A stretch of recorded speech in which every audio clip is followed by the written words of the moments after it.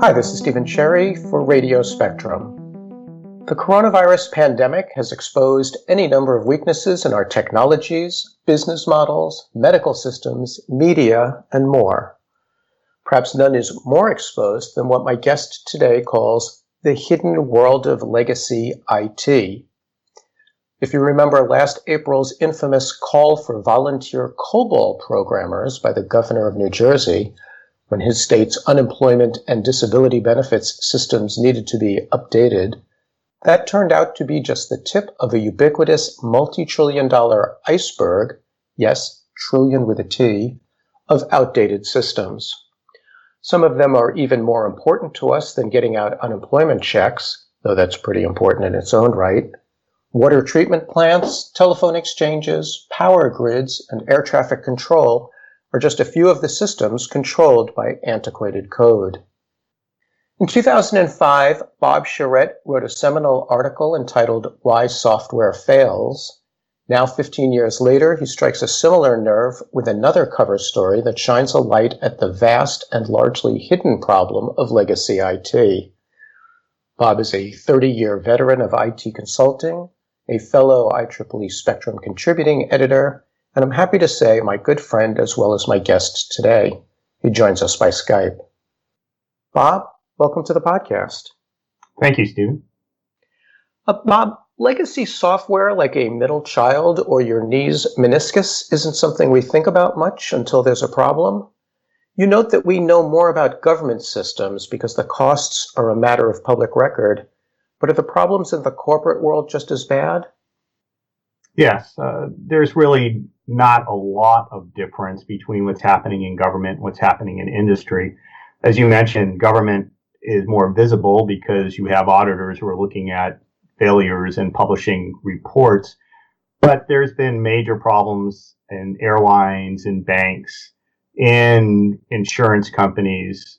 Just about every industry that has IT has a problem with legacy systems in one way or another. Bob, the numbers are staggering. In the past 10 years, at least $2.5 trillion has been spent trying to replace legacy IT systems, of which some $720 billion was utterly wasted on failed replacement efforts. And that's before the last of the COBOL generation retires. Just how big a problem is this? That's a really good question. The size of the problem really is unknown. We have no clear count of the number of systems that are legacy in government, where we should be able to have a pretty good idea. We have really no insight into what's happening in industry. The only thing that we do know is that we're spending trillions of dollars annually in terms of operations and maintenance of these systems. And as you mentioned, we're spending hundreds of billions per year in trying to modernize them with large numbers failing. This is one of the things that when I was doing the research and you try to find some authoritative number, there just isn't any there at all. In fact, a recent report by the Social Security Administration Inspector General basically said that even they could not figure out how many systems were actually legacy in Social Security. And in fact, the Social Security Administration didn't know itself either. So some of that is record-keeping problems. Some of that is secrecy, especially on the corporate side. A little bit of that might be definitional. So maybe we should step back and ask what the philosophers call the T-este question, the what is question. Does everybody agree on what legacy IT is? What counts as legacy? No. and that's another problem. What happens is there's different definitions in different organizations and in different government agencies, even in the U.S. government. And no one has a standard definition.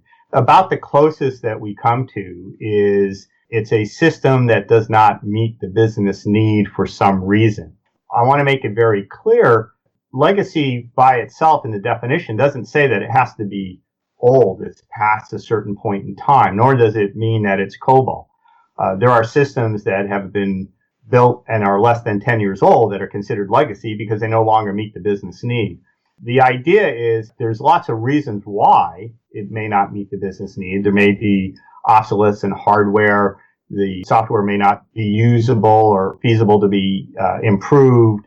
There may be bugs in the system that just can't be fixed at any reasonable cost. So there's a lot of reasons why a system may be termed legacy, but there's really no general definition that everybody agrees with. Bob, states like your Virginia and my New York and every state in the Union keep building new roads, seemingly without a thought. A few years ago, a Bloomberg article noted that every mile of fresh new road will one day become a mile of crumbling old road that needs additional attention. Less than half of all road budgets go to maintenance. A Texas study found that the 40-year cost to maintain a $120 million highway was about $800 million.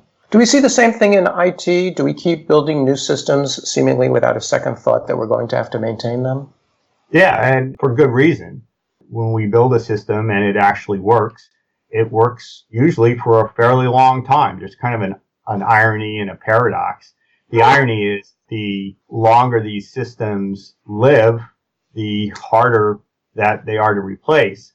Paradoxically, because they're so important, they also don't receive any attention. In terms of spend, typically for every dollar that's spent on developing a system, there's somewhere between $8 and $10 that's being spent to maintain it over its life. But very few systems actually are retired before their time. Almost every system that I know of any size tends to last a lot longer than what the designers ever intended. That Bloomberg article noted that disproportionate spending by states on road expansion at the expense of regular repair, again, less than half of state road budgets spent on maintenance, have left many roads in poor condition. IT spends a lot of money on maintenance, but a GAO study found that a big part of IT budgets are for operations and maintenance at the expense of modernization or replacement. And in fact, that ratio is getting higher, that less and less money is available for upgrades. Well, there's two factors at play. One is it's easier to build new systems. So there's money to build new systems, and that's what we constantly do. So we're building new IT systems over time, which has, again, proliferated the number of systems that we need to maintain. So as we build more systems, we're going to eat up more of our funding so that when it comes time to actually modernize these, there's less money available. The other aspect is as we build these systems, we don't build them as standalone systems. These systems are interconnected with others. When you interconnect lots of different systems, you're not maintaining just an individual, you're maintaining this system of systems, and that becomes more costly. Because these systems are interconnected, and because they are very costly to replace, we tend to hold on to these systems longer. And so what happens is that the more systems that you build and interconnect, the harder it is later to replace them because the cost of replacement is huge and the probability of failure is also huge. Finally, and I promise to get off the highway comparison after this, there seems to be a point at which roads, even when well maintained, need to be reconstructed, not just maintained and repaved. And that point for roads is typically the 40-year mark. Are we seeing something like that in IT? Well, we're starting to see a radical change. I think that one of the real changes in IT development and maintenance and support has been the notion of what's called DevOps. This notion of having development and operations being merged into one. Since the beginning almost of IT systems development, we've thought about it as kind of being in two phases. There was the development phase, and then there was a separate maintenance phase. And the maintenance phase could last anywhere from 8, 10, some systems now are 20, 30, 40 years old. The idea now is to say, when you develop it, you have to think about how you're going to support it. And therefore, development and maintenance are rolled into one. It's kind of this idea that software is never done.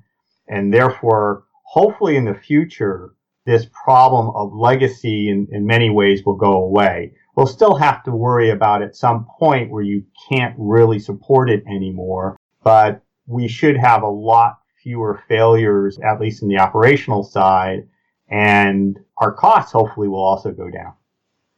So we can have the best of intentions, but we build roads and bridges and tunnels to last for 40 or 50 years, and then 75 years later, we realize we still need them and will for the foreseeable future.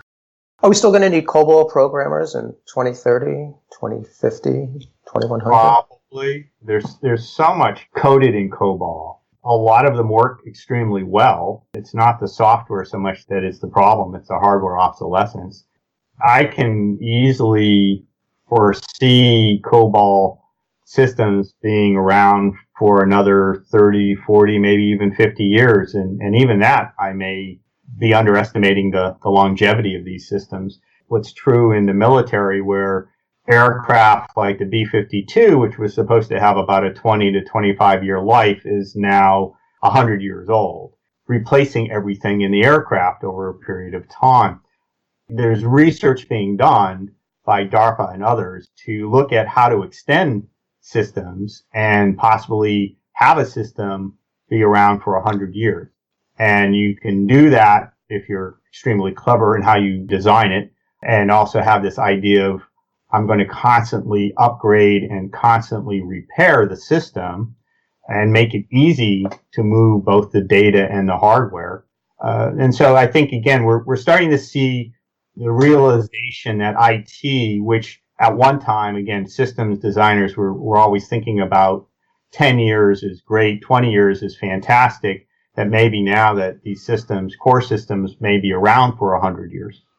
Age and complexity have another consequence. Unlike roads, there's a cybersecurity aspect to all of this as well. Yeah, that's probably the biggest weakness in new systems as well as with legacy systems.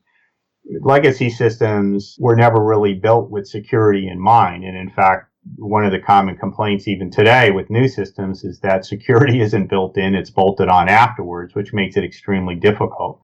I think security has really come to the fore, especially in the last 2 or 3 years, where we've had, in fact, last year we had over 100 government systems in the United States, local, state, and federal systems that were subject to ransomware attacks because the attackers focused in on legacy systems because they were not as well maintained in terms of their security practices, as well as the ability to be made secure. I think security is going to be an ongoing issue into the foreseeable future. The distinction between development and operations brings to mind another one, and that is we think of executable software and data as very separate things. That's the basis of computing architectures ever since John von Neumann. But legacy IT has a problem with data as well as software, doesn't it? One of the areas that we didn't get to explore very deeply in the story, mostly because of space limitations, is the problem of data. Data is one of the most difficult things to move from one system to another. In the story, we talked about a Navy system, a payroll system. The Navy is trying to consolidate 55 systems into one, and they use dozens of programming languages. They have multiple databases. The formats are different. How the data is accessed, what business processes, how they use the data is different. And when you try to think about how you're going to move all that information and make sure that the information is relevant, it's correct, we want to make sure we don't have dirty data, those things all need to come to be so that when we move to a new system, the data is what we want. And in fact, if you take a look at the IRS has 60-year-old systems. And the reason they have 60-year-old systems is because they have 60-year-old data on millions of companies and millions of, or hundreds of millions of taxpayers. And trying to move that data to new systems and make sure that you don't lose it and you don't corrupt it has been a decades-long problem that they've been trying to solve. making sure you don't lose individuals or duplicate individuals across databases when you merge them. Or have information that's just wrong. One of the worst things that you can do is have not only duplicate data, but have data that is incorrect, and then you just move that incorrect data into a new system. Well, Bob, as I said, you did it before with Why Software Fails, and you've done it again with this detailed investigation. Thanks for publishing The Hidden World of Legacy IT, and thanks for joining us today. It's my pleasure, Stephen. We've been speaking with IT consultant Bob Charette about the enormous and still growing problem of legacy IT systems. This interview was recorded September 18th, 2020. Our audio engineering was by Gotham Podcast Studio. Our music is by Chad Crouch. Radio Spectrum is brought to you by IEEE Spectrum, the member magazine of the Institute of Electrical and Electronic Engineers. For Radio Spectrum, I'm Stephen Cherry.